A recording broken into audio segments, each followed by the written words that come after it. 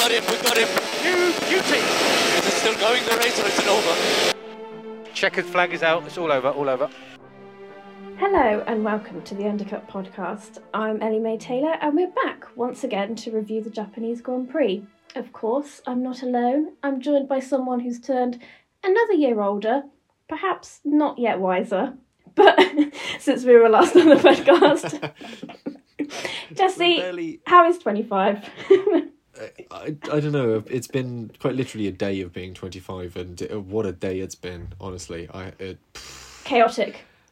Yes, that probably sums it up. I feel over the weekend I've eaten one entire Red Bull budget of food from restaurants, so yeah, we'll see how this goes. Hopefully it'll be good food.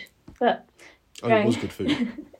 Going from the eldest of the group to the youngest, Timo, how are you? I'm pretty good, and I was going to be mean and say that maybe it's just the shower that Jesse just had, but he does look at least a year older this week compared to last week, so it's been a rough 24 hours perhaps on him, but we'll blame that on the food, shall we? I'll have you know I'm moisturised as well. I've shaved. I should be looking young and fresh, but we don't want to go there. I could be here a while. That's what. Yeah, I got rid of the beard. Yeah. And straight out the gates, Timo comes at me on my appearance. This is unacceptable. There's going to be a lot of that this episode, I feel like, and that's not even our fault. That's just the way that news has been. Yes, there's going to be a lot of us going at each other and at certain events. So we'll crack right on with things with what the hell has happened. And Timo, I'll let you take the first point. In shock news this year that nobody saw coming in any way, shape or form, especially in the last 2 months, Max Verstappen has been crowned the 2022 Formula One World Champion. And we're all absolutely flabbergasted. Spoilers, we are not. And Ellie Mae might actually start rapping again, and we are going to be in crisis mode. So I'm going to swiftly steamroll on. And it wasn't a surprise, obviously. He's been dominant all season. Jesse put the stroke down. And yeah, it was just a matter of when and not if, really. Singapore was a bit ambitious. Japan, we thought it was doable. And again, finishing the race, we didn't know if it was doable or not because we didn't quite know what the heck was happening due to mainly Sky Sports and the FIA not being totally clear and everything. But we'll get to that. And it's again been a season where Checo has been more of a threat to his championship, but at the same time, very much the solid rear gunner, the number 2 driver. And if it wasn't, it was amusing because you see on the F1 YouTube channel the highlights from the race, and it's championship battle, the decider, and it's Charles versus Checo. Max is nowhere to be seen at all. And it just shows how much of a role he's played this season. And there's a note here, there's a question, could he have done it without Checo? And probably yes. It's Red Bull for the constructors, definitely not. Probably still beat Ferrari, actually, considering what they've been like, but it would be trickier to do it. But Checo has definitely helped him, but I don't think he's been in a league with Max at any point. None of the other drivers have. Charles at the beginning of the year, perhaps, but again, as Charles himself has admitted, Ferrari, they've got the car, they just don't have everything else nailed down, whereas Red Bull, they have everything. And I feel like Max, if he saw a bad strategy, he would just do his own thing and tell the team what to do, and he would still be fine. A bit like we've seen from past world champions. In Lewis is the one that comes to mind immediately, in terms of we're going to try this instead and make it all there. So Ferrari and Checo definitely helped him, but he was also the biggest help to himself. And it's amusing considering where we started off the year: Bahrain, DNF, Australia, DNF. And he's won by a ridiculous amount with 4 races left to go, and makes you wonder how many more championships he's got left in him. I mean, the rate he's acquired his first 2 and the demolition he's put in place this year to get to that second one so quickly and so ruthlessly suggests that there's going to be another 2-3 championships in him, certainly, especially if it's going to take a few teams to start sort of giving them at least a season or 2 to start putting up a fight against Red Bull. And again, some of this now depends on what we know that was released late this afternoon and potential knock-on effects through following seasons, but on Max Verstappen's level, he'll be driving at a level that should secure him a world championship. I mean, you said he started the season sort of with 2 DNFs. He started somewhere around nearly 50 points shy of Charles Leclerc, way back down the standings. He's come to turn that round with now a 113-point lead and 4 races still remaining. That is an incredible feat. And bear in mind how fast he turned it around, how fast he overtook Charles in the standings, and then how big of a gulf he earned so quickly. That is where I would say that it's not necessarily how much has Checo helped him, but how much Ferrari has helped him, because whilst he's doing everything he's needed to do week in, week out, Ferrari have been, if Max is punching in his time card every time, Ferrari have been missing it and headbutting the time card slot every single weekend in one way, shape or another. And it just goes to show that, yeah, you can have a fast car, or in the case of Mercedes, you can have 2 excellent drivers, but if you don't have the car, then it's you're not going to be able to put it all together there.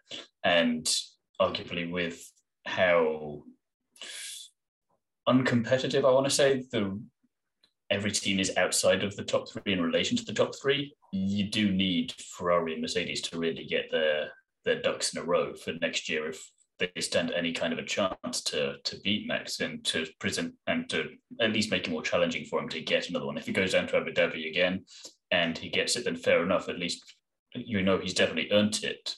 But it'd be nice to see that battle drag out a bit longer. And when you've got drivers like Checo, not a bad driver, I don't think he's in the same league as Leclerc and Hamilton and Russell, arguably on their day, but he's still a big threat. And Lewis, obviously, we know what he's capable of. And George, it's the awkward thing of, we've said it before, wait until he gets a good car, gets the Mercedes. First year Mercedes is a bad car. So it's frustrating that we have that in a way, because you want to see that battle. And I think at the rate things are going, Mercedes might sort their situation out before Ferrari do. But at this point, we just want someone to be able to compete with Red Bull, because that Adrian Newey designed possibly the most successful car ever in his history. It's very reminiscent of Vettel 2013, but that came at the end of the regulations window, not at the beginning, which is why it's concerning for everyone. Newey had that chance to build up to a sort of pinnacle car. This year, he's come out of the gates with a pinnacle car, and there's chance that a lot of the development will have come into play already, and that next year's car will already be quite a strong vehicle. The question I wanted to ask before I sort of shut up and let Ellie May have a talk on this was, on the Perez front, is how does Perez stack up as a second driver at Red Bull? We've now seen him in that seat for 2 years. I think it's fair to say he's outclassed Gasly and Albon in that seat, considering how close he's been to Verstappen. Obviously, he came home on Sunday 30 seconds down the road from Max. Admittedly, he was battling Charles Leclerc a lot of the time. But would you say he's more of a Mark Webber at Red Bull? He's that sort of that absolute driver that Red Bull needs. I would say he's not quite Mark Webber yet, because whilst he still probably has the better chance out of everyone else and still in that fight for second place of finishing second, Webber, I think, was a more complete driver and was able to take it to Vettel more often than not. Whereas Checo, I don't think he's ever really been in that position. In the times he has been, Red Bull have kind of and he's moved aside accordingly and played the team game, which is fair enough, because again, in 2020, he was looking like he was going to be out of everyone completely. He's very grateful to Red Bull, and that's exactly why he was happy to play second fiddle to Max all of last year. And if you'd asked me last year, would Max have won the title without Checo? Probably not, because he played a much more instrumental part there, quite a bit like Bottas, you could argue, for Lewis as well. But this year, again, Checo had less involvement there, and I think next year it's going to be very interesting, especially like the first 5 or 6 races, to see what Checo does, because he wants a world championship and he still might not have, or he's just ignoring the post from Red Bull saying, no, you don't get one of those. Whereas Webber, I think, just never even, he changed his posting address so that he never even received those messages, so he could at least go for it and be more ruthless about it. So I think Checo is definitely the best one since Webber. Maybe, I don't know, actually, Ricciardo was fairly good as well, though. Ricciardo and Webber are still the top 2, I think, for me, but then Checo is not far off. If it depends very much on 2023. Yeah, I would have put... It's difficult because Daniel Ricciardo was at the start of Verstappen's Red Bull era, and I would say out of the two at the start, Daniel Ricciardo was the better of the two. But in this sort of Max Verstappen era we are in now, he's just unmatched. And it's not just his driving ability, but it's now his personality and how he brings himself to every race. He's cool, he's calm, he's collected. It is Lewis-esque. If you look at the similarities, they do kind of have that same similar vibe with them. They're just there. They can do whatever they want outside of the racetrack. They come in, they deliver week in, week out. They're going to get the maximum out of it. And it doesn't matter if they've had an absolutely terrible time outside of the racetrack. They're going to come there and they're just going to do exactly what they do best. Yeah, and I think whilst Max loves racing, I think it's almost a sense that it's not his whole life. It's not, I don't think we're going to see Max Verstappen be here when it's like at the same age that like Fernando is now, or even Lewis at like 36. I don't think we will actually see Verstappen then, because I don't think he really even sees himself in Formula One at that point. I think he thinks, yeah, I love racing and this is what I do, but it's not my whole life. This isn't my full personality. It's not completely who I am. To his ambition was to win a world championship. He's done that. He's done that twice He now. has disappeared. And there isn't getting. I can hear you. Am I back? You're back. You're back. Okay. Max was saying that he wants to win a championship. He's done that twice now, and he was saying that after he wins a championship, there's nothing really left for him to achieve there. And he's not really corrected himself on that one since he's not said, 3 would be nice or 5 would be nice, or I'll go for the all-time record. He's just kind of enjoying himself, and that's why I think he could get 3 or 4, and then who knows, maybe that'll be the kind of the next Nico Rosberg story. Instead of sticking with Red Bull to the end of his current contract, he just leaves at the end of 25 before the new regs kick in, and you replace maybe one Dutchman with another with De Vries and give him a chance. I mean, it's very possible, but I think that's the thing. He's got nothing left to prove, and because Lewis, I feel like he wants that 8th title. He only needs 1 more, whereas Max, okay, he's already on 2, but he's another 5 just to level, get it level, and then it's another one on top of that. That's a lot of stuff, and especially if the new regs work as they're supposed to, and everything keeps getting closer, then that's going to become more and more difficult. And maybe that's exactly what he'll need, but at the same time, will his motivation be there? Is that what he wants? Yeah, it's an interesting story to ask him, and it's the sort of thing that'd be fun to put to him in an interview. But at the moment, I think his mental health and the state that where he sort of sits and his psyche sits at one where he enjoys the sport. He enjoys coming along and doing F1 and being part of the paddock and doing what he does. It helps that he's obviously winning and is exceptionally talented at what he does. But that keeps his enjoyment, his excitement, his investment in it. And I think he'll keep doing that until it gets to a point where it no longer has that reward for him. It no longer has that sort of... It could almost come at a point where he is so dominant that he becomes bored, as opposed to he can no longer be dominant. It could be almost the opposite of that, where he simply goes, this is no longer presenting the challenge I sort of relished. He'll get to a point where he looks back at 2021 and goes... no, I could do with that again, the fun of having to push every race.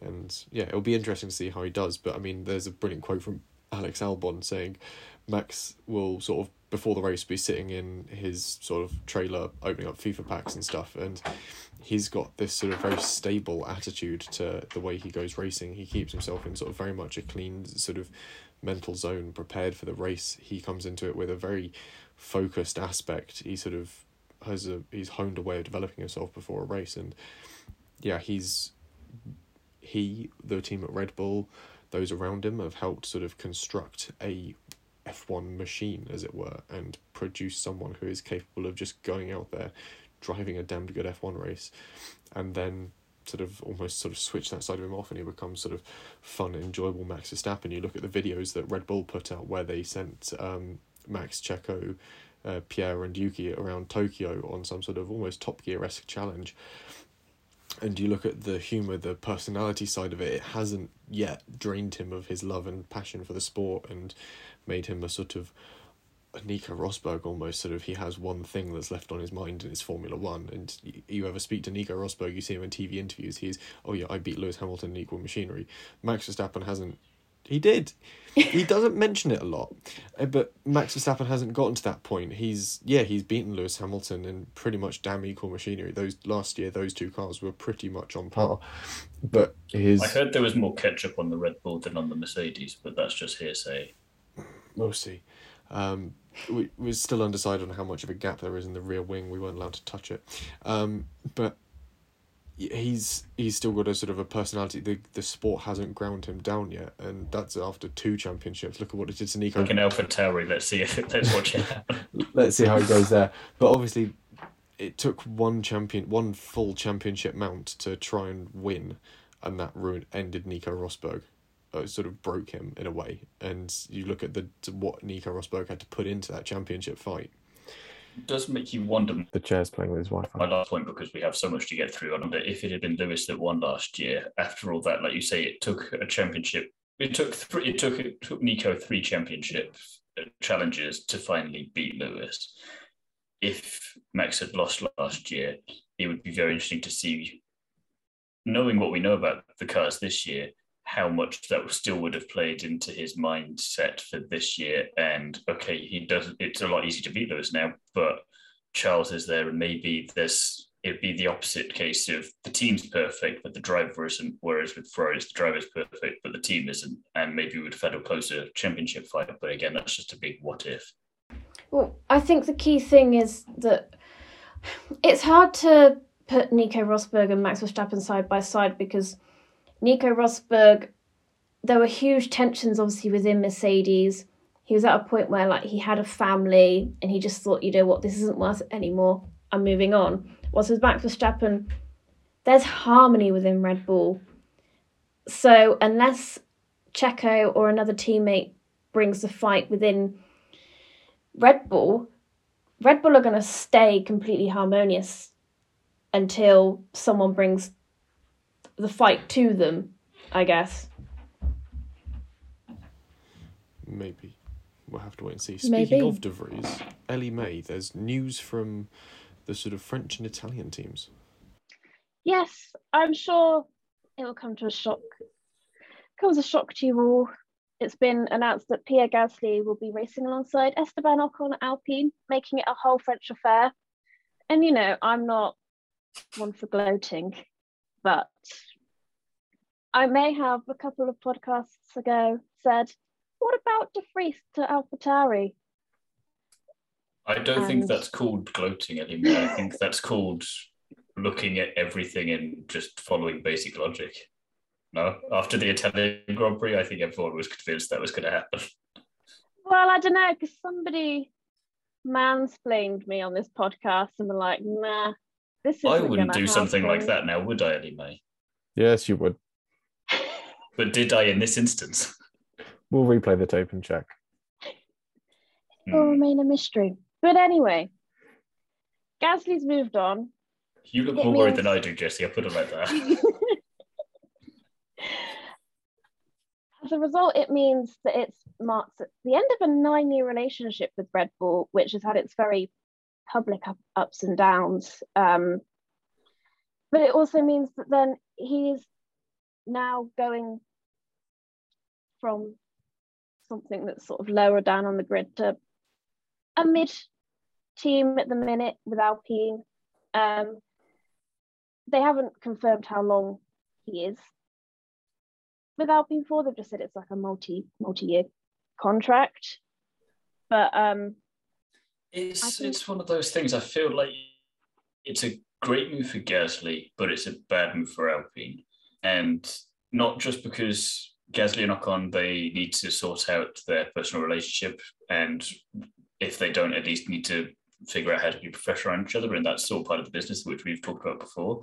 But I just think if you're Alpine, you've got a solid driver in Ocon who's been doing pretty well this year, and you're essentially just cloning him in Gasly, because their statistics are very similar across the board. And again, I know that there's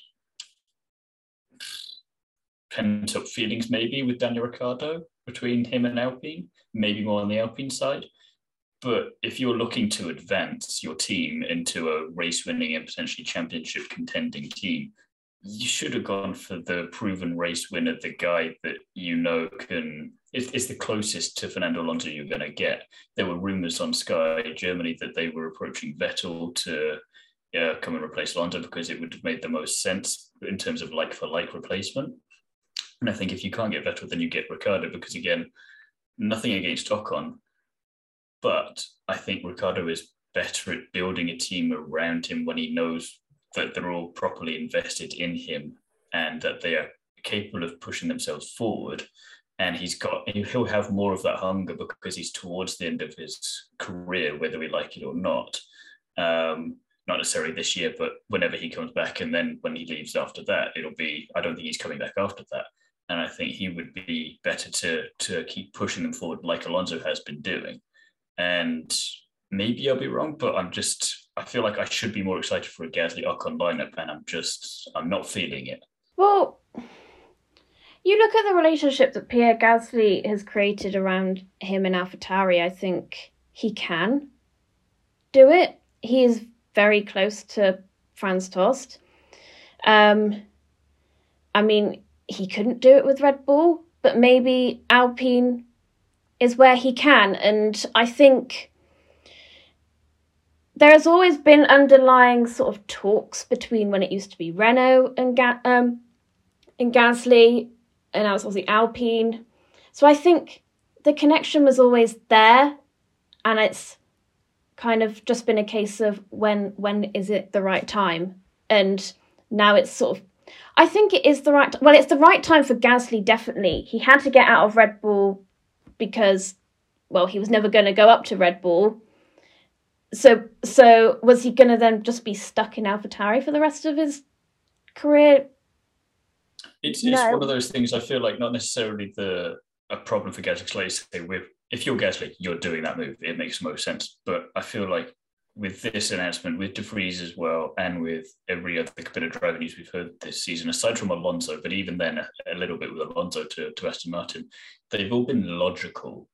None of it has seemed very Formula One. And there's that craziness that comes with it. Like when Bottas to Alfa Romeo, like, okay, that's interesting. He could have gone to a few different teams. He chose this one. Then the year before, where you have Vettel, he leaves Ferrari for Aston Martin, which was so unknown at that point, and was still Racing Point at that moment in time. And Sainz to Ferrari and Ricciardo to McLaren, it all was kind of like, whoa, what is all of this? Whereas this year, you're like, Piastri to McLaren, makes sense. Alonso to Aston Martin, bit left field, but makes sense. Gasly to Alpine, like, yeah. But if it was Ricciardo, I feel like you just like, ooh, I wonder, can he go back there? Can they just kiss and make up and then not only trounce McLaren, but maybe go after Ferrari in the process, because we didn't know about what the situation they were going to be in at this point. And I don't know. I ain't feeling the love. You say it's maybe safe, but is it? Because obviously Ocon and Gasly have previously not gotten on. I mean, they're safe in the sense that you've got two solid drivers who, in theory, should be able to just. You're not taking much of a risk in terms of you only have to worry about them when they're near each other on track, as we see when Ocon is next to literally any of his teammates. He will fight them way harder than anyone else, which is kind of what you should be doing anyway. But it just, in that sense, it seemed like the safe option. I will say on this, I think we're underestimating Esteban Ocon. Obviously, he was pretty close with Danny Ric through their second season together at Renault. And look at the performances Esteban Ocon is pulling out of that car. Potentially, if you put Danny Ric into that car now, we might have seen a podium once or twice. Obviously, we saw Esteban Ocon come home fourth this race in challenging conditions, holding off Lewis Hamilton around a circuit where we did prove you can overtake in those conditions. A lot of people were making overtakes. And that Mercedes is a significantly better car with a 7-time world champion in it, and he couldn't get past Esteban Ocon. Clearly something about Ocon in that car works well enough that they have a competent package. I feel that Pierre moving there is going to be, I don't want to say a second driver role, and I don't want to say he's going to be outshone by Gasly, but there is going to be a clear preference within the team to the driver they have signed for God knows how many years from here till eternity in Ocon. but they are going to make the most use of Pierre Gasly, someone who's been through the Red Bull Driver Academy, someone who we know to be fast in Formula 2, Formula 3, someone who's proven that with a good car under them, someone with a supportive team around them can be fast and competitive. They've got a strong lineup. It's not the strongest on the grid, but it is a strong and stable base from which they can develop. And if we look at the trajectory that Alpine have been on for the past few years, developing with a strong, stable driver base that is open and good at communication seems to be their forte. And I think to that extent, yes, while it is a logical, a safe move, it's one that everyone could see coming from a mile off. It could have some strong points to sort of come out of it. And the last thing I will say on that before we move on to the other bit of news before we get to the juicy stuff is that the key word when you were saying about Ocon just now is he was close to Ricciardo. You didn't beat him. Ricciardo kind of did more or less wipe the floor with him, and it was only at Sakia that he got on the podium again. And again, once Ricciardo was out of the team, he flourished a little bit. We saw that last year, but that was Alonso finding his feet. As soon as Alonso was back up there, he was still then the only driver over time to get on the podium last year was Alonso. And okay, Ocon close this time with 4th place. But again, that Mercedes, the straight line speed isn't there. So how much of that is down to the car or down to the driver? You've got a solid midfield car in a good position with a car that we know is plagued with more issues than potentially the Alpine is. It's just it's certainly better and worse, very track dependent, whereas the Alpine has, for the most part, looked pretty solid throughout most of the tracks, if I'm not mistaken, which I may be, but I'm trying to think. There's nothing glaringly obvious sticking out to me there, aside from Singapore, but that could be because of Ellie May's excellent strategy that she gave to Alpine to use some old engines so that they can just get rid of them.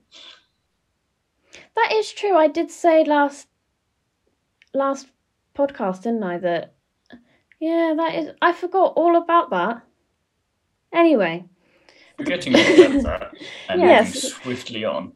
Ricciardo has ruled himself out to be on the grid next year, more or less. Well, he's not official. Oh, come on, go on then. Jesse's going to edit around all this.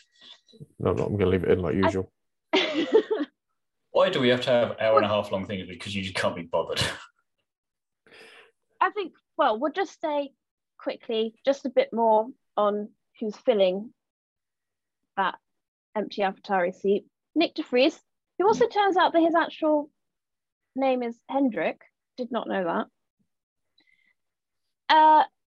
Someone's been on Wikipedia today. I have. Yes, he's going to fill that AlphaTauri spot with Yuki. It was a long time coming. F2 world champion, Formula E1 world champion. He proved that he should definitely be in Formula One with his 9th place at Monza, scoring 2 points for Williams on his first ever Formula One outing. He also has the only driver to have a 100% point scoring record this season. Jesse. It's a true statistic. There's a lot of context that goes into it, but it was just a long time coming. But anyway, Timo, you can carry on. That's all right. Thank you very much. I'm glad I got your permission.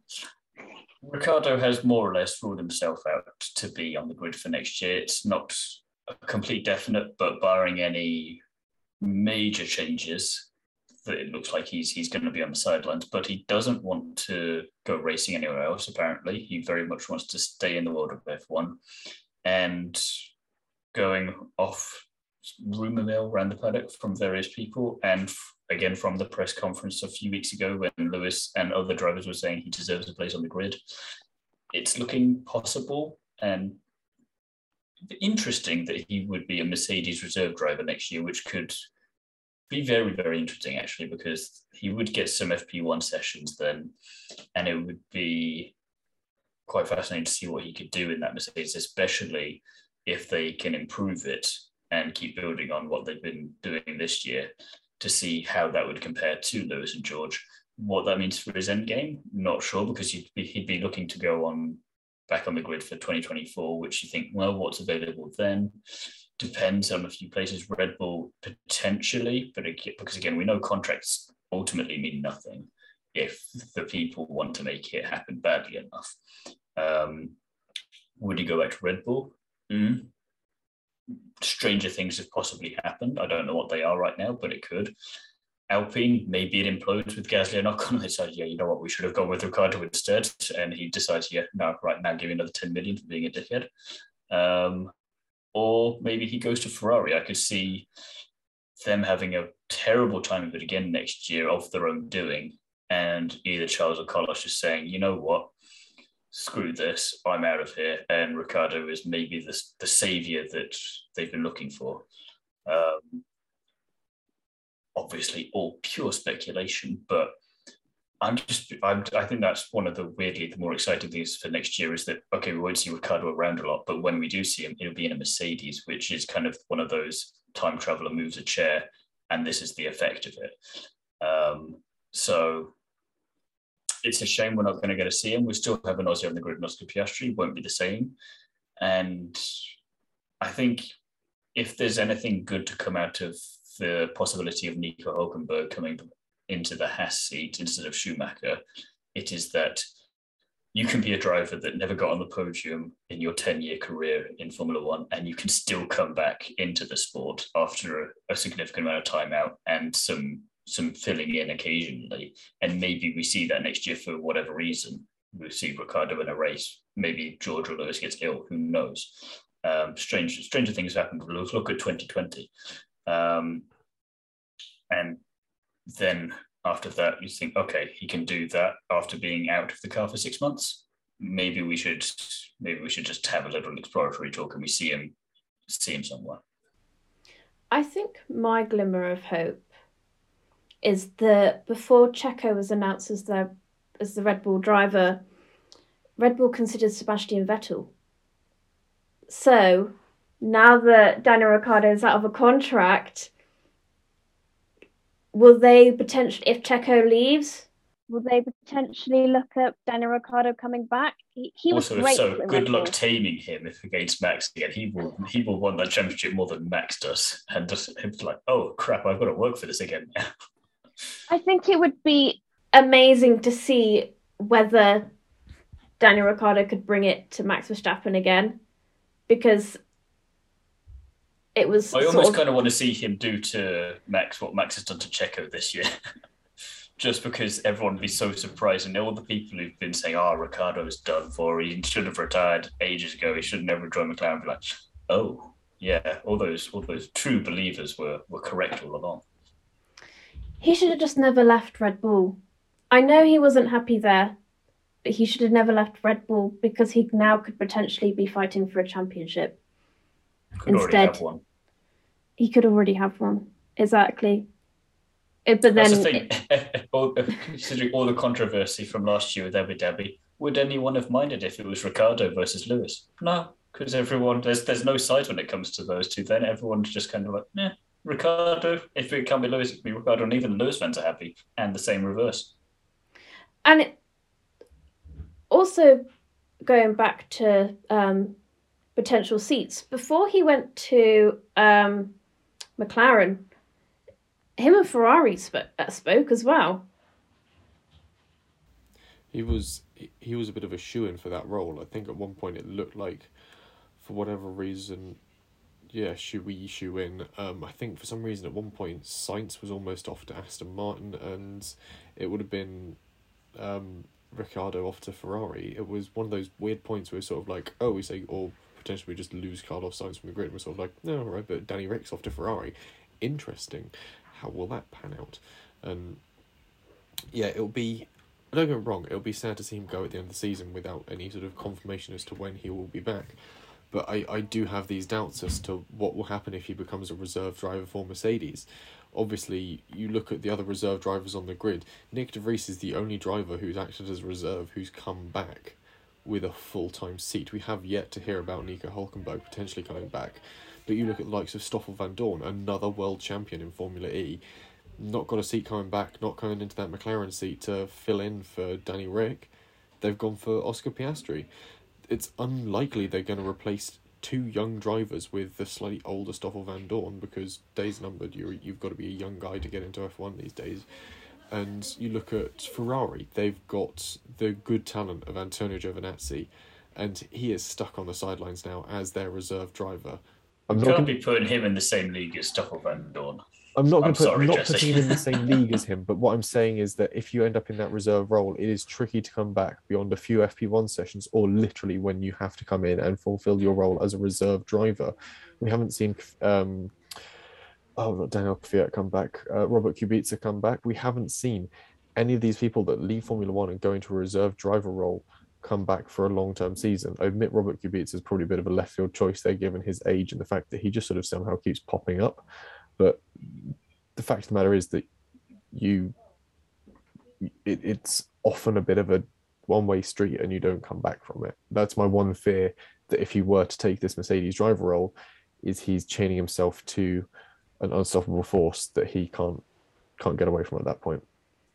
I guess the only argument would be is that usually those reserve drivers haven't been as good a driver as Danny Rick. I know Danny Rick hasn't been as good at this McLaren, but none of those reserve drivers have the past that Danny Rick has.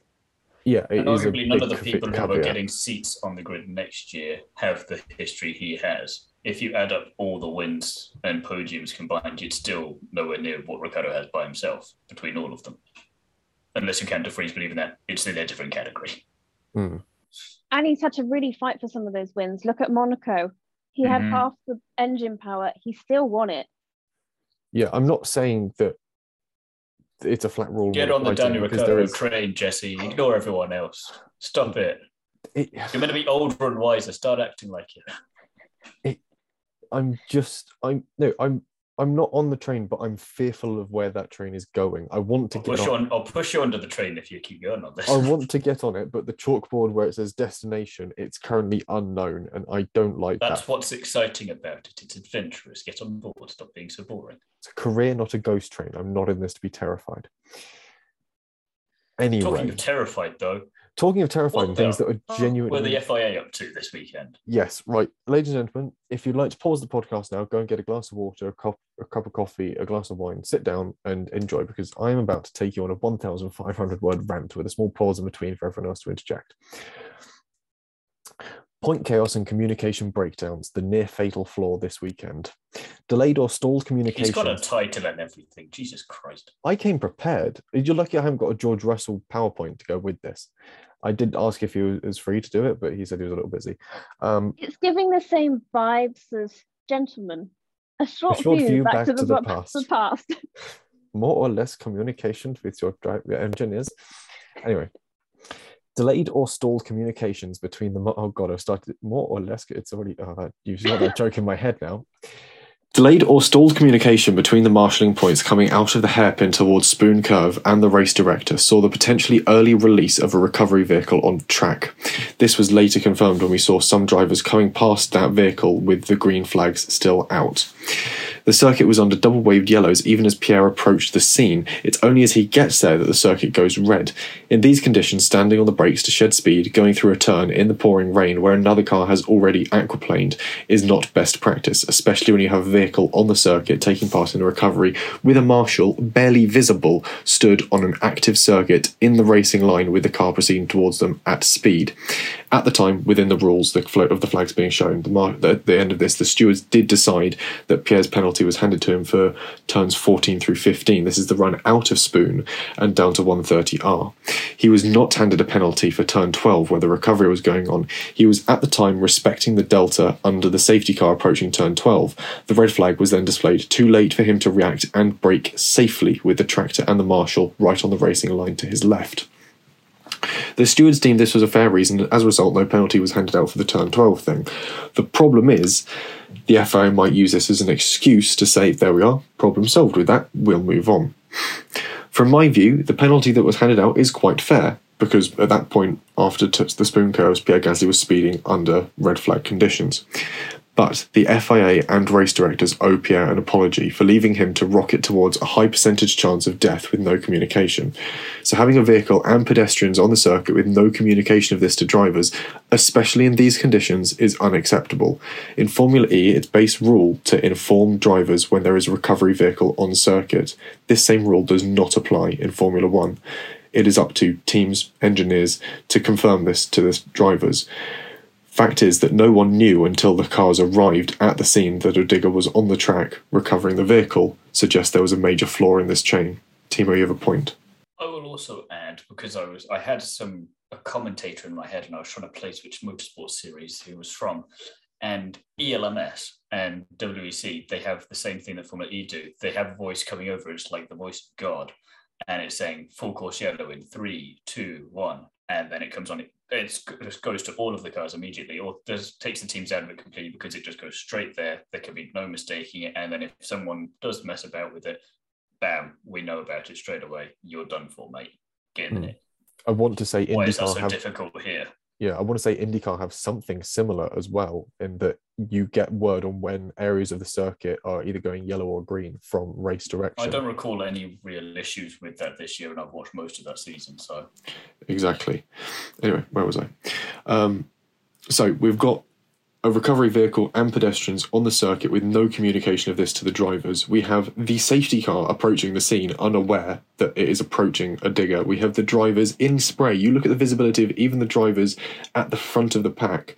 They cannot make out that there is a crane, let alone a small single person, even clad in high vis, stood at the front of it manhandling Carlos Sainz's car off the circuit. Whether this marshalling team and recovery vehicle appeared on track prior to confirmation that they could enter, or they responded to their OK from the director faster than news could reach the drivers, is unclear at this point in time, although evidence is suggesting that potentially it's the former and they were early responding to the accident. Through the spray, this came as a surprise to the drivers in the safety car chain that there was a marshalling team and vehicle on circuit. Clearly news was slow getting about, and in these conditions that could have proved fatal. The rate and efficiency of communication between race directors, stewards and marshals needs to be improved for the safety of all concerned. This goes beyond the safety of the drivers.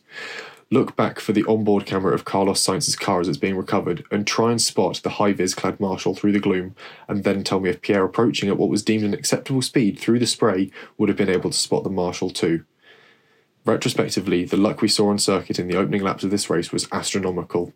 While this weekend proved that the race directing team have neglected to carry anything forwards from the tragic loss of Jules Bianchi, it also proves that over a longer time span we've either neglected to learn or since forgotten about the death of both Tom Price and 19-year-old Marshal Frederik Jansen van Vuren at the 1977 South African Grand Prix.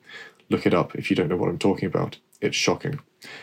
Having recovery teams on track as cars pass, especially in poor conditions, is a recipe for disaster. Clearer rules need to be laid out with regards recovery teams on track, both personnel and equipment, for the safety of all involved. Yeah, I don't like the speeding after spoon, separate thing, fine, deal with that. But I don't care what the circumstances are there. That track to the truck, it should never have been there in the bloody first place. You've got a 2.5 hour window afterwards where you red flag a Grand Prix. Is it going to kill you to wait 5 minutes to do that? It's not going to kill them, but it might have killed Gasly, and that's the bottom line of it here. It doesn't matter. At the same time, you can be annoyed at saying he was maybe speeding, even if it wasn't. I'd say like on some of the cars there was still a green flag there, and it only just went red just as he got up there, so he would not have been able to slow down that in that amount of time anyway, I don't think. And even if it was the case where he was going too quick there, I think the driver knows what's safe on the track in those conditions because they're the ones in it and they can feel it. It's dangerous when there is something that they do not know is there because they have not been told because of a rule that doesn't exist, that exists in other motorsport series that are all FIA, and that's why is it not a rule in F1? There isn't really an explanation for that and hasn't seemed to. If they don't mention that in the investigation they've opened into this, then what are they actually investigating? Because it just seems like it should have been there. Someone needs to lose a job or gets reprimanded for that, for bringing those ones out, because of all the places to do it, it's again, Japan, this time of year, and with these conditions, and with a driver who knew him and was friends with him. And you just think, and again, all the drivers had to be careful about. Every time we go to Spa, he's there looking at the memorial and putting something down there. You could have not had a worse driver for that to be bar Charles, maybe. And it's ridiculous that we're even talking about this, because it seems that it's such a fundamental issue that it shouldn't even be an issue in the first place. And it's also the fact that they're almost blaming Pierre Gasly for it all, rather than take. Yeah, they're not taking any responsibility for the fact that they put every driver's life in danger, as well as marshals and the person driving the tractor. They're just kind of completely ignoring that. We're yet to get an apology for it. And they're just like, yeah, they're literally just like, you know what, we're just going to blame Pierre Gasly for it all. When, okay, he's partially to blame for speeding, but at the same time, there was not really much to say that he couldn't, because he was trying to catch up with the safety car. He wasn't aware that something else was on track. And again, if you look at other drivers on board, it's green on their steering wheel as they go past the tractor. So it's like it's lucky in a way that it was Gasly and it wasn't someone else, because that they were going at a different speed, because there's so much that could have gone wrong there, and it's just pure luck that it didn't. And it's also, in this day and age, should we still just be relying on the lights flashing at the side of the track or something going off on your steering wheel? I think we should have a voice to say safety car. Especially when it's done already in other FIA championships and it's just the norm. It's not exactly like it's going to be difficult or costly to incorporate that in. And as well, because you think in those sorts of conditions, visibility is horrendous. It's a slippery track. Drivers have got enough to be focusing on. So why not then just put inside their, like, a speaker saying safety car? Again, the last bit I will point out before Jesse goes on his second part of his essay is that the other thing I was thinking of outside of ELMS was Extreme E. They can do it there when they're racing in some of the most barren and hostile places on Earth with the most kind of rugged and basic stuff at times, because they don't want to leave too much impact. And yet whenever a yellow flag or a red flag even is implemented in those races, it's done like that. And they can all hear it, and they're racing in the middle of the Atacama Desert, and it's perfectly fine. You're telling me you can't do that at Suzuka in the middle of Japan. Yeah, and a further point to this is we know we have this interesting and very high-tech sort of pit wall to car communication. We saw it in Azerbaijan when someone phoned in to congratulate, was it Sebastian Vettel last year on his win of Driver of the Day? I can't remember what it was, but there was a weird point where a commentating team from their base in Biggin Hill, London, was able to phone in to Sebastian Vettel's pit radio to commend him for Driver of the Day. If we have that breadth of communication, why do we not have a grid-wide system to inform drivers when there are obstacles on track, hazards on track, red flag conditions, marshalling teams out there?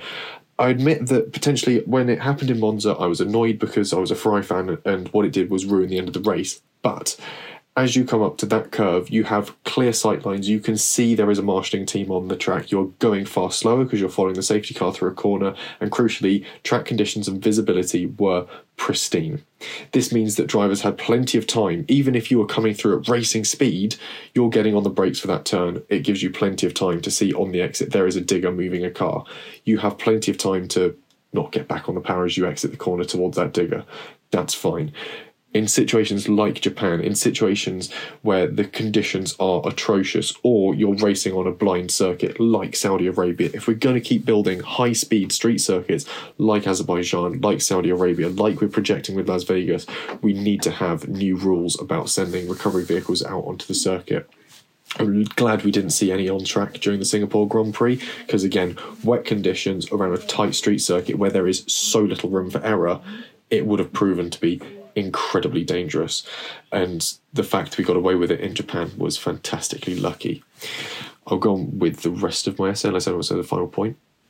I think just to say it's not really a point as such, but I would have really liked to have known Martin Brundle's take on it, because he called someone being killed underneath a tractor before Jules Bianchi. He was like, I fear the day that this isn't eventually going to come. He was still around when it happened previous. I mean, Bianchi was 20 years after Senna and Ratzenberger, and Martin Brundle was still around for all of that. And of course, he was racing prior to that when it was happening as well, I think. Or at least he was, not in F1, but he was around in motorsport when it was more common. So again, it's interesting, like you say. It's. I feel like what we got from Sky, especially, they did not do themselves a brilliant service this weekend overall. Weirdly, when they were looking at Gasly at the tractor and everything, the person who made most sense was Simon Lazenby, who was probably the least into F1 of the lot of them, just on experience and all the rest of it. And yet he was the one that seemed to be making the most sense about, well, you can't really blame Gasly for this. You had three racing drivers. Everyone else is pretty much saying, well, yes, you can. You had three racing drivers of relatively recent times in the car, with the exception potentially of Johnny Herbert. And all three of them were pretty much willing to throw the blame on Gasly for this one. And you have Simon Lazenby going, no, none of this adds up. And I would have liked to have seen Martin Brundle there in person talking about it, or them patching him in or something. Because if you saw his tweets about it, they painted a very different picture. And I think his commentary, his presence there at the time, would have been significantly different and would have been, I don't want to say a blessing, so it makes it sound like sort of quite a positive impact, but it would have been a hugely different insight that he would have brought to it. They just missed the point, really. Yeah. They were completely unaware as to quite what they were discussing, and they missed the significant impact that this relates to from prior occurrences in the sport. Moving on, but continuing down the theme of this poor communication, this wasn't the only issue of communication that has since marred the Japanese Grand Prix. Post-Belgium 2021, the rules around awarding points for prematurely terminated races was amended to reflect distances covered, but this only applies to terminated races where a session is abandoned. In Spa, the event last year was classified as a race that only lasted a few minutes. The outlap behind the safety car, the one race lap, a second lap that was then counted back over, and then the cars turned into the pits. Between the green lights going out and the session being ended, barely 15 minutes elapses and the session is abandoned and, crucially, not resumed. In this instance, the drivers hadn't completed 75% race distance, so the top 10 were awarded half points. This matched the rules that had been written at the time, but even then the effort didn't correlate to the reward. In a bid to prevent abandoned or prematurely terminated races from dishing out big points for little distance, a new point system was put in place. However, poor communication, again, from the FIA and unclear language in the regulations left this open to interpretation, and that it applied to any race that didn't contest its full 300 kilometres or so. The ultimate meaning of the rules is that if a race is abandoned and is not resumed, then portioned points are awarded based on distance covered. If a race is resumed and reaches its terminating distance of 300 kilometres or the 3-hour race window that starts when the green flag is waved, then full points are awarded, even if the distance isn't covered. See Singapore last race. We didn't cover the complete distance because we had the race 3-hour window started. We didn't actually start till an hour later, and we completed about 75% of the race distance, which meant that we got full points awarded. The issue here is this opens up a weird loophole in which you get to, say, 3 o'clock in the afternoon, the race starts. Nothing happens for 2 hours and 5 minutes, or 2 hours and 45 minutes. You then have 15 minutes where the grid is assembled, the drivers do one lap, and that counts as a full race. Because they see the checkered flag, they then get full points for that. So we're still at the same problem that we saw in Belgium last year, because of unclear wording and unclear specifications laid out by the FIA to try and solve a problem. All they've done is solve half the problem and create a new one. Due to the amount of safety car laps that we saw in Singapore, the race ran out of its 3-hour time slot and the distance fell short of the 300 kilometres, like I said, and the full points were awarded. In Japan, the 3-hour window started on time. We raced 2 laps, one fully, one under the safety car before it led back into the pits under the red flag. Crucially, the session was later resumed, and this meant full points could be awarded if the drivers took the checkered flag or reached the 3-hour time window. And that's according to the bad rules. The full points were then awarded, but the fact was not communicated by stewards or race directors to the paddock or anyone else. So all assumed that partial points would be awarded according to the new FIA rules. Everyone looked at it and thought, yeah, that's perfectly fine. You obviously had teams working out, going, okay, this is great. The championship fight goes on into Austin. Even the F1's social media accounts were posting Max Verstappen wins, but the title fight goes on to Austin, because they assumed he was getting points correlating to 50% race distance. Timo? What amuses me in hindsight, but pissed me off megally at the time, was the fact that when I turned on the Sky footage before the race, because we were already up early, we're dedicated fans, this is what we do.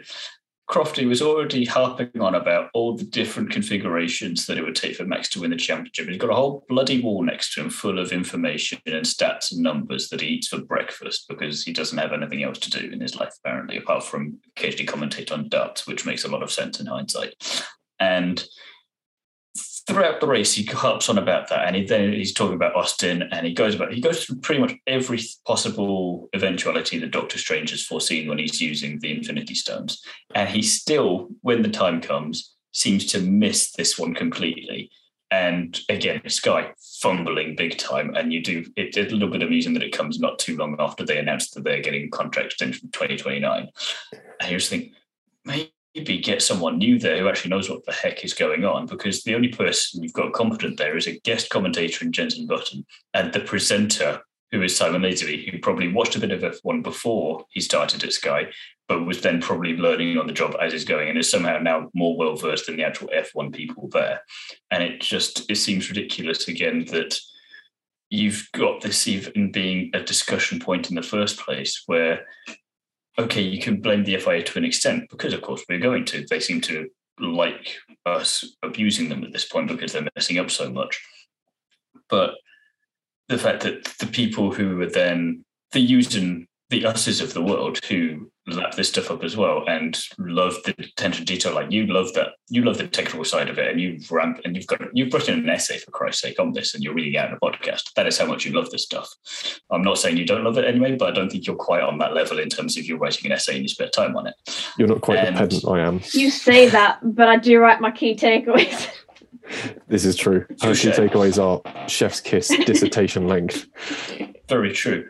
But the point is, we do the research and we make sure and we triple check and we quadruple check everything, because we don't want to look like an idiot.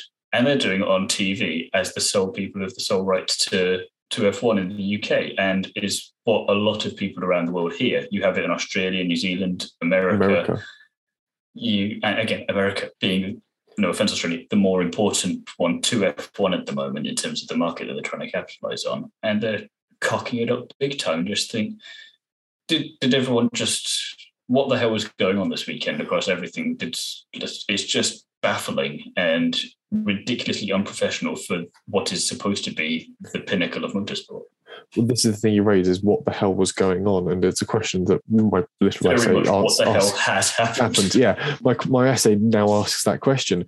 So why did race control and the stewards not know that this was what was being broadcast? This is what the teams were thinking about. Surely someone from the teams must have radioed up and gone, just checking, this is a half points race, yes? Or we're getting X percentage of the race points available. Surely someone must have messaged up. Surely someone would have seen the live feed that Sky is producing there and then and putting out that would have said 50% points awarded this race. Surely someone in the stewarding team, the race directing team would have spotted that this is going on. Or were they so distanced from it, or they just didn't know? I will come to you in a minute, Timo. The fact is that they didn't show us Gasly passing the crane until very late on, suggests that potentially race directors have some control over what the local TV teams are producing. It suggests that there is this link. Obviously, don't want to put tinfoil hats on. This is just merely a suggestion based off of what we've seen over the weekend. And again, this communication breakdown suggests that something is fundamentally wrong in the way that race stewarding, race directing is all assembled, because left does not know what right is doing. And unfortunately, right is putting tractors onto a live circuit with a green flag, or right is assuming that you're getting half points for this race, and left is awarding full points. and it's unclear constantly. The FIA is in a bid to improve a rule that was shown to be out of touch, and it's actually worsened the situation with its own vague wording. It wouldn't have taken much to have a banner at the top of the TV feed akin to the ones used to display news about penalties that state that unless the race is further stopped and not resumed, full points will be awarded. This would have made things clear to teams, drivers, commentators, and thus also viewers and spectators at the circuit. Bear in mind how many thousands of people watch Sky Sports and watch the feed from Sky. You've also got 90,000 people sat at Suzuka that had no clue what was going on with regards to the end of that race. I can see the intention of their rules. I can see what they were getting at when they refined these rules. They were trying to avoid over-rewarding races that haven't completed a significant distance. Retrospectively, that rule makes sense. Retrospectively, however, is not good enough when we're talking about the pinnacle of motorsport. The fact that it's taken so many people so long passing through FIA documents, old and new, looking at FIA press releases, looking at the details about this sort of half-point system where a previous release came out in 2001, over 2 decades old, to ascertain quite how they came to their conclusion, shows that more needs to be documents that older than Yuki Tsunoda or Oscar Piastri, they're older than 10% of the grid. We're looking at things like this to try and ascertain how the points are awarded. It shows that something needs to be properly done to clarify the system. And it is, much like the rest of the communication from the race directors and stewards this weekend, wholly unacceptable. And it would be the perfect point for a Daniel Craig, James Bond cameo to walk into the FIA and say, got the latest thing from Q Branch. It's called a radio. Yeah. A radio which we know they have, because previous years they've televised that radio in use. We know that that link exists. Why is no one using it? We knew before this point that that radio was in use, but then it sort of got televised and it sort of ruined it. Should the radio still exist, we're no longer televising it. It'll have gone back to its intended purpose, which was to allow the stewards and race directors to inform teams what the hell is going on. I agree. I did read the regulation. It's not, it kind of does cover it, but kind of doesn't. Like, it says Article 6.5, if a race is suspended and cannot be resumed, points for each title will be awarded in accordance with the following criteria. Then they go on to, if it's 25%, it's this many points, 50% is this many points, 75%, it's, full. So I think, actually, the wording itself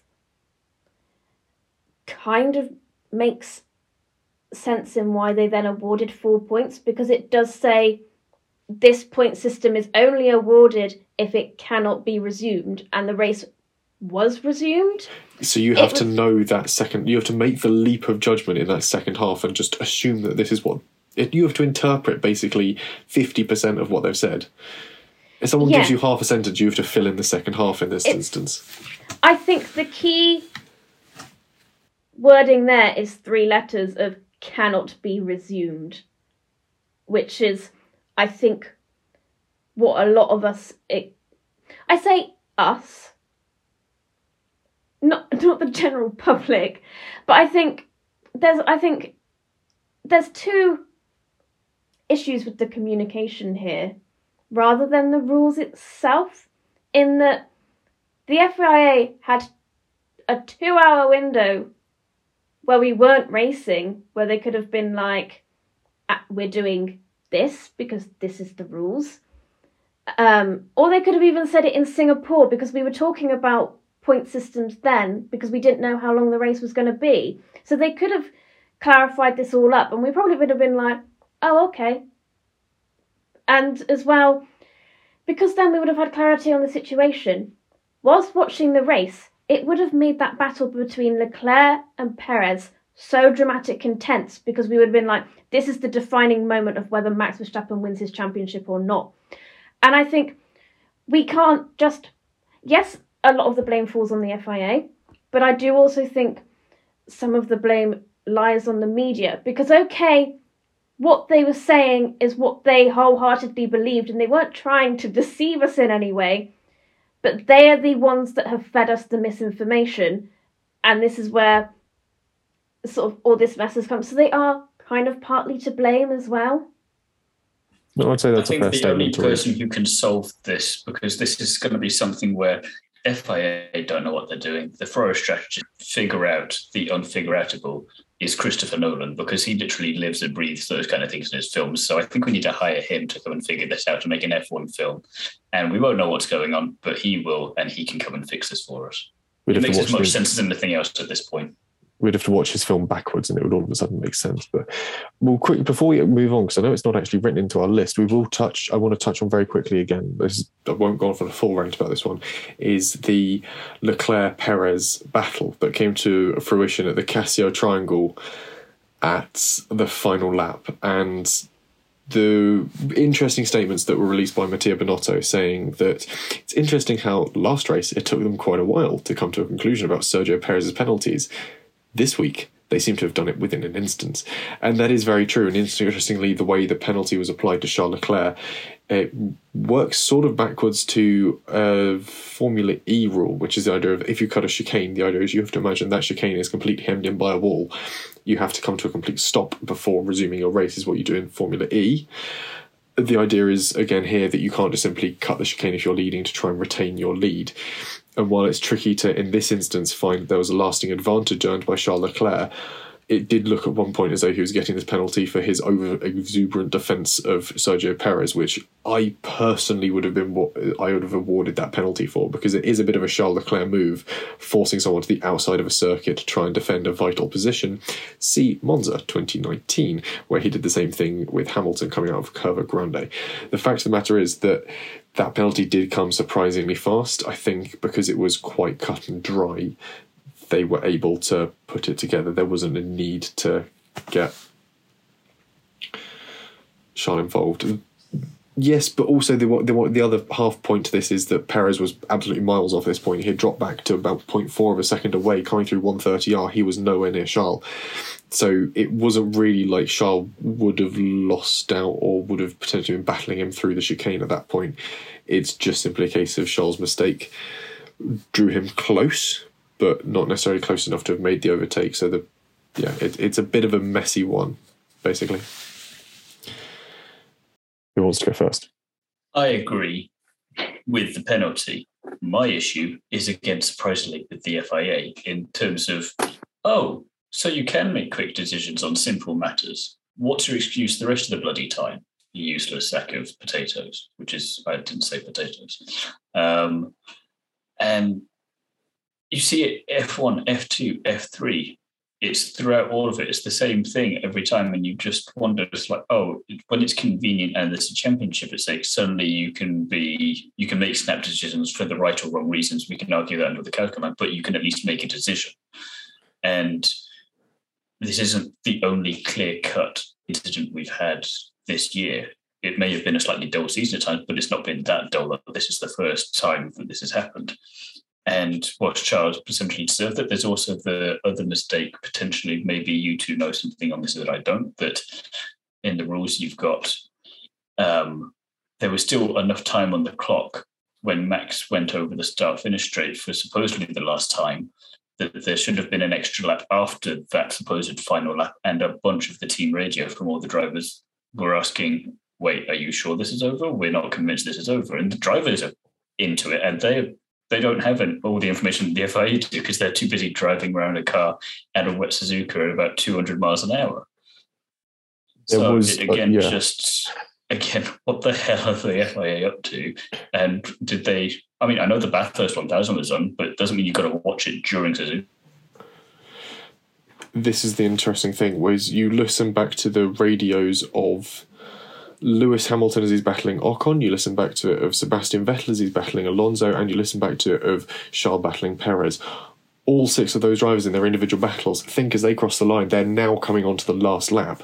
And there is, depending on which coverage you look at, which timing screens you look at, potentially 5 seconds still left as Max Verstappen crosses the line for what we take to be the penultimate time. which suggests that potentially there should have been another lap after this.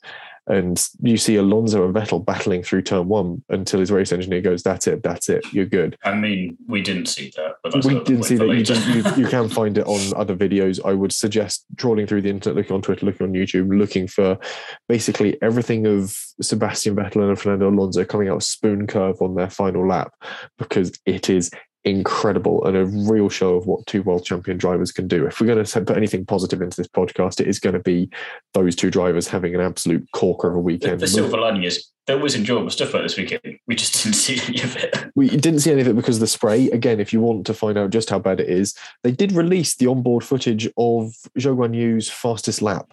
Go watch it. It's comedy, because all it is just grey. It's just the onboard camera from his T-Cam just battling through spray, and he sets a lap that is still 15 seconds faster than GT3 cars going around there in the dry. But yeah, it's the whole weekend was a shambles. And but we can't go racing in the wet with wet tyres. No, again, something I'm not entirely certain on. This is likely going to be something for a big argument podcast once the season's over. Ellie, may anything to add on before we throw you the fun ball of cost caps? I don't think so. Just that, yeah, I agree with the Leclerc penalty. I think it was pretty clear cut. I think that's why they came to a decision so quickly. I think everyone knew he had to give it back. It's that, yeah, the whole last lap thing I did think was weird, because we essentially had 45 minutes plus a lap. So I was like, this is essentially Formula E. And we never kind of got that last lap announcement. And you say about Hamilton questioning it, Ocon questioned it as well. I've heard this like team radio where he's like, yeah, that's over, mate. And he's like, are you sure? Because obviously then that's, if Ocon then slowed down and Hamilton zooms off past him, he's lost like 1 or 2 points. Yeah. I would say if that points deficit was the difference between Alpine and McLaren come season's end, how pissed would you be? Yeah, it's just a bit of a shambles, but... Can I just point out one last thing before you do go into the cost cap? The severity of the situation is all three of us agree multiple times. We've agreed a lot so far through the very early stages of this podcast. Like, even on things we don't tend to agree on, we've been so riled up by the actions from the FIA and Formula One this weekend that we've come to a point where we agree. Although when it comes to minor infringements of the cost cap, we have had some very heated discussions in the group chat. So Ellie May, our attorney at law, our attorney at law, as the note says, take it away. Yeah, when I saw this note and saw my name against it, I was like, who decided I was announcing about the cost caps? So, Red Bull have been found to be in breach of cost cap this year. We're not sure how much they've overspent, but it's under 5%, meaning that it's a minor breach. So it'll probably be just being some form of a fine. Aston Martin have also been found to be in minor breach, but it's with a procedural breach. They haven't gone over the cost cap at all, so it's essentially just an admin error. They've just filled out a form wrong, which also Williams did earlier this year and were fined $25,000. So it will probably, Aston Martin's fine will probably be in that region. We just don't know much about Red Bull. And that's just Lance Stroll's pocket money for a week. A week? That's just for him to go get a chocolate bar. I mean, with the rates of inflation, if he comes to the UK, that's probably what it's going to be soon. Oh God, Freddo's already several thousands of pounds. I just think all of this is just a bit of a farce. It's a bit of a farce when you realise that... We've not had much of that today. No, especially when you realise that Red Bull apparently overspent by £1 million on catering. Yeah. So it's the Freddos. It's Fredo Frogs. There's also a brilliant picture of Alex Albon last year. So obviously all this relates to last year. This is when Alex Albon spent a lot of time in the Red Bull paddock where he was working as basically Yuki Tsunoda's sort of Yoda. And there's a brilliant picture of Alex Albon with some food from the Red Bull catering department. And what he has is one rather sad-looking sausage, 2 potato smiley faces, and 2 fried eggs that look the saddest thing since Timo's bacon sandwich on Sunday morning. Unnecessary quip aside, if it was AlphaTauri and they were the ones in breach of by £1 million of supposedly for catering, I'd believe that because Yuki's in the team. I want to know what excuse Red Bull have. Unless Yuki's sneaking in and just stealing their food because he's run out of stuff at AlphaTauri. Perhaps Jerry only has the finest Potato smiley face. Spices? Yeah. It has to be free-ranged, locally sourced eggs that just bump up the price. Everything comes with 5 spices. Exactly. I said this in the group chat, even before we knew what they'd overspent on. I couldn't care less because I just think the media and certain people within F1 made such huge speculation and rumors about this, and they were just stirring the pot. And it just came to the point of I was like, who cares? The answer is Timo and I.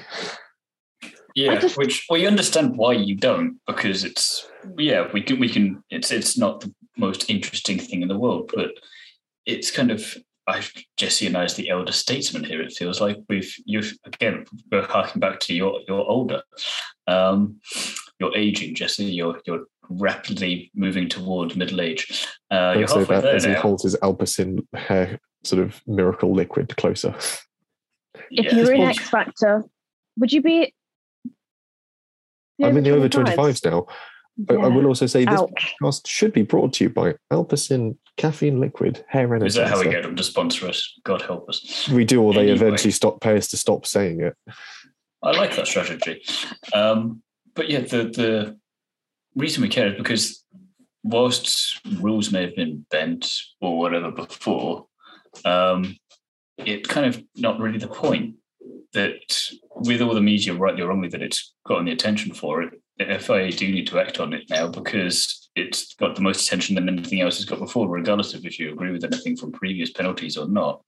Because of so much attention being given to it, if they ignore it now and they just have some financial penalty, which really isn't going to do anything because it doesn't make any difference whatsoever, then it won't stop any other team from doing that in the future. And they'll just decide, if it's 20 million to do this, then, or 5 million or whatever, if it's not on food or anything else, if it's actually on something that matters, then what's to stop them? And that's why I think you could take 50 points off Red Bull, for example, in the Constructors' Championship. It wouldn't make a blind bit of difference for this year.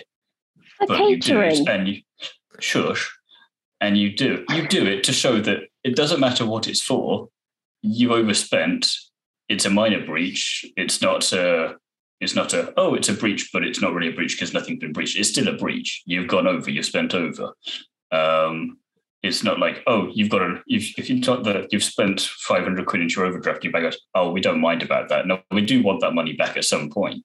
And it's the same thing here. It doesn't matter what you spend the money on, you've still overspent, and you need to show that there's consequences for it. And so that, Red Bull, they're in a privileged position this year that they've got a massive lead out front. But if this was a different year, and if the regs are going to work as they're supposed to, and everyone closes up much more nicely, you shouldn't be able to get such an outstanding lead. And it would actually make a bit of difference. It just shows that we're not messing around. We're not just going to fine you a bit of money and everyone be on their way and forget about it, because otherwise it just kind of takes the piss a bit. But should the FIA take into account our views, or like us being in those sorts of circumstances? Should they take our views into consideration? In some things, I think they should, but in this case, just because it's a blatant breach of the regulation, so they shouldn't need to care what we think about that. It either was a breach, and it was either a minor breach, or it wasn't. Either way, there's consequences for the actions. So it doesn't matter what we all think. They just need to dole out the punishment accordingly, get on with it. I'm not saying that there shouldn't be a punishment. There should be a punishment if there is a breach. But people have made such a big thing out of this that now people are like, I expect this to be done, blah, blah, blah. Oh, then no, they shouldn't listen to us. They've got the list of things that they want that are meant to happen if you do have a minor breach. Choose the most appropriate one and just make a decision and be done with it. Fans don't get a say on this one because they haven't not the ones that made and agreed to the rules. They've got nothing to do with this one. You can be as angry as you like about it, but as long as there's actually a decision that impacts and shows that the teams can't, or if they do, break these rules or breach these rules, if we're going to be very technical, because I know you're the attorney here, then it needs to show that there's I've lost my train of thought. That there's consequence for the act is essentially what it is, and they're not just you can't just buy your way out of it. There's so much money in F1 these days that if you fine Red Bull 100 million, for argument's sake, it's not really going to make a big difference to them in the grand scheme of things. They'll get that back from Red Bull from a couple of days. I just think where do you draw the line with a minor breach? Do you then count teams putting more engines in their engine pool as a minor breach?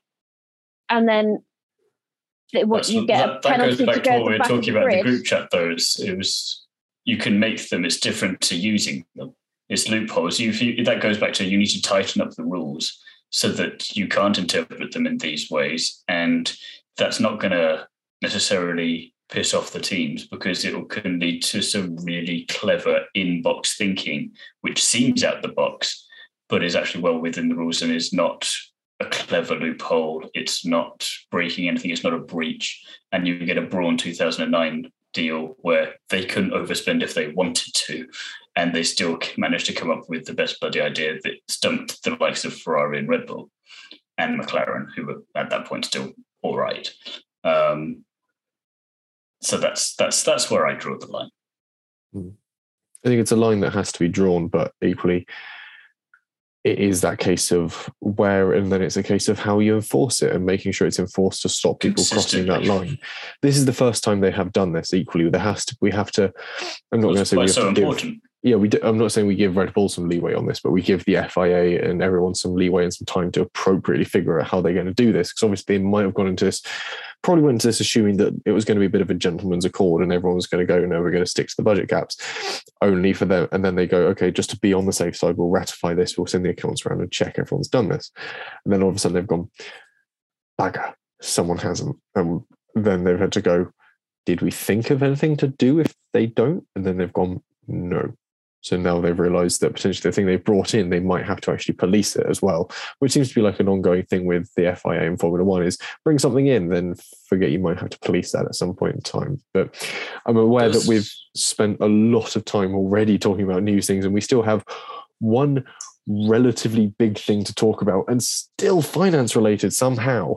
I can relate it to the cost cap though, because I would suggest that if there is a financial aspect to Red Bull here and they have to pay some monies, instead of the FIA just absorbing that and we never see where it goes again, why not use it to fund W Series for the rest of this year?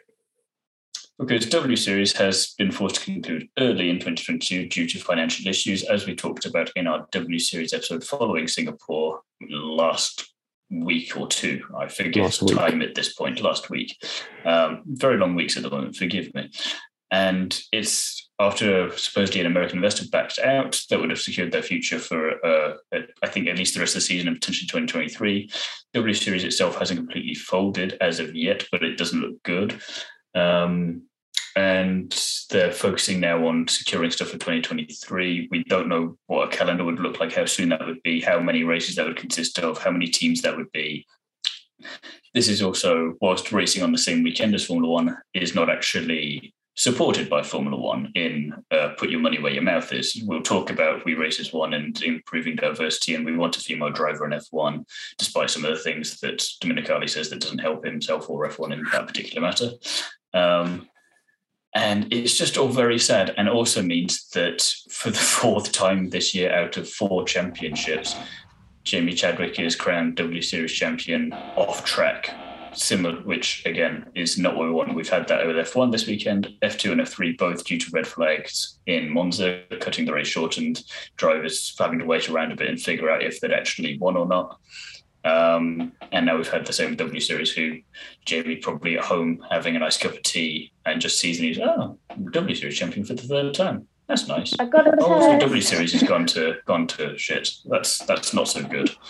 And you've got to think you've got a lot of crypto-based teams who've put a lot of hard work into building these teams up and securing financing. Courtdale comes to mind. They had exclusive NFTs with the prime focus of we'll sell these, make a good bit of money, fund it back into the team and W Series itself. And it's all this really niche kind of grassroots thinking in a way to fund this series. And you've got F1 over here who you get charged for pre-ordering tickets for Vegas and you don't have a little bit of money to spare. I don't care if it's not your legal obligation to. They're on the same weekend as you. They help big up your main event. Least you could do is throw a few million their way to help them out for this year at the very least, to showcase them at Austin and Mexico, which are 2 massive venues, especially when you've got an American driver on the grid in W Series this year, who's now going to miss a home race as a result. You've got an American team with Caitlyn Jenner's team, and you've got some bona fide names in there as well already, like Jamie Chadwick, like Abby Pulling, Alice Powell, and Marta Garcia as 4 that come to the top of my head. It's Kavissa, someone who's challenging for the title this year. Well, was. Yeah. And instead, we're just kind of left with a very much an early Grand Tour episode of the special guest is meant to come on. James May just turning around going, oh, does that mean they're not coming on then? Except it's not funny and it's really quite depressing. It certainly isn't very funny, and as much as you can it's easy to make sort of the joke of Jamie Chadwick being sort of a winner by default, and you can insert the sort of Homer Simpson meme of default, best 2 words, and all the jokes off that. It is galling and disappointing to see what is a brilliant and very entertaining and very important racing series cancelled due to this lack of funds. And I think on the previous time we talked about it, I made my opinions clear on the fact that I don't think F1 should be funding it. However, this is an FIA certified series. What is the FIA doing with all these fines and money it seems to keep picking up from drivers touching rear wings? How much did they charge Max Verstappen last year for touching the back of Lewis Hamilton's car? What did they do with that money? I would love it if they fined Lewis for his nose stud there and Sebastian for wearing pants on the outside of his race series. It's like, we're going to start doing this deliberately. So we're going to try and find W Series with it. Do this express reason for it. Yeah, because what is the FIA doing with this money? And why is it not being poured into these grassroots, these lower tier feeder series that they certify? I would love if all the drivers came to Austin with new body piercings and tattoos and all these things that just to annoy the FIA. Like, oh, I'm not sure if you can have that. Well, fine me and give the money to W Series then. Nicholas Latifi rocks up with giant ear spaces and just sort of. But there has been a significant breakdown of communication, of structure, of hierarchy, of business, of management that has led to this. It is unfortunate because at this point in time, it's again early, like when we were discussing it on the previous W Series episode about where this breakdown in communications come from, where this breakdown in management and structure has come from. It's too early to make a call on that, but it'll be interesting to find out where it does, why it happened, and equally, will Jamie Chadwick get her prize money from this series? Will she be able to fund a Formula 3 seat? Will she be able to fund her Indy Lights seat? Well, there was the thing Caitlyn Jenner was saying at the start of the season that I'm going to help Jamie get into F2 next year off the back of this season. The only way that's going to happen is if Caitlyn funds her through her own pocket now.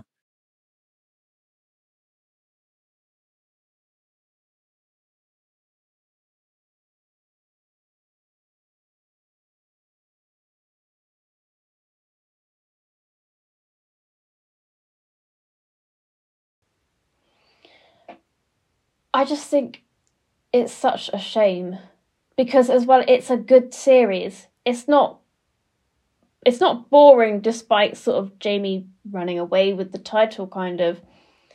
But it also, we're trying to give women more chance in motorsport. And if we lose W Series, then we're not going to see so many women on screen. And as well, with it being cut short, what does this mean for the drivers next year? Like, if Jamie had carried on this whole season, would F2 look to her and thought, oh, you know, we might give her a shot, and now they may not think about it. And there's the wider implications beyond the drivers as well. Obviously, you've got all the people associated with running a fairly major sporting series. You've got engineers, mechanics, the people that make up a 7 or 8 teams that make up a W Series. I put a point in there that there was a W Series mechanic, Claire Collins, and through her work in W Series, she's now working at Alpine because she managed to get the experience she needed there to go and progress there. And you just think, how many other missed opportunities like that are there going to be? We ignored the drivers for a minute there. As important as they are, they can't even get on track without these people, and how many of those opportunities are now just not going to happen as a result of that. And bear in mind that W Series, sort of its extended role is not just promoting female drivers, it's promoting female talent within motorsport. That does not strictly apply to the drivers. And like you said, we've seen that happen with mechanics getting promoted to Alpine. And you look at, I was watching I think it must have been qualifying or late part of a practice session on Friday, and there was female mechanics in the Williams garage. And you look at it and going, this is having a positive impact. We're seeing this diversity coming through. And what's going to happen now that that's stopped? Hopefully that diversity stream that started is going to keep flowing. Hopefully it's that seeing these people on screen doing these roles is going to keep drawing people in, and they'll sort of go in through Formula 3, Formula 2, they'll go in through GT, WEC, IMSA, other spec series, and they'll sort of find their way in that way. There won't be the direct route the W Series offers, but hopefully that sort of the capillary effect will still be drawing people in, or drawing women into these roles. The last thing I'll say before we move on is the only female driver was Tatiana Calderon and in F2 this year, and she came in through IndyCar. And you think, and that was after she'd been out of it in 2019. She went off and did several other things, and then got the chance to come back in after being IndyCar again this year. And you just think, as great as that was for her, that should not have been the method she needed to get back in there. And if that's how long it takes her to do it, and she has to go outside of the official ladder that you've got to climb for in the first place, then what chance do the people who are at the bottom of that ladder actually have? Yeah, it's a different point now. I was just going to add on to those sort of more behind the scenes, that you think people like Charlotte Sefton, who worked with McLaren, had a very stable job, left last year as head of PR to come to W Series, and is now potentially out of a job next year. It's like people have risked kind of their livelihoods to try and make this, what do you call it, like ecosystem series make this series work, and it could all just be now it's not going to be for nothing, but it's another one of these open goal opportunities that F1 has so many of at the moment, and the FIA, and they're just not taking it. And the reasoning is, nah. There is none. Anyway, but it's sort of a flat point to conclude nearly an hour and a half of what the hell has happened. It has been a very busy... I'm going to suggest that we split this podcast into 2 parts. You release one part of it on Wednesday or Thursday, and the second at the weekend, as we have a week break. There is going to... I think the way I'm going to do it is do like a double release. There's going to be part 1, which is what the hell has happened. So if you've enjoyed this news section, go back and watch it again. If you're looking for part 2 of this, just check the feed. It'll be either below or above this as part 2, which is where we go into our winners and spinners, and normal services resumed.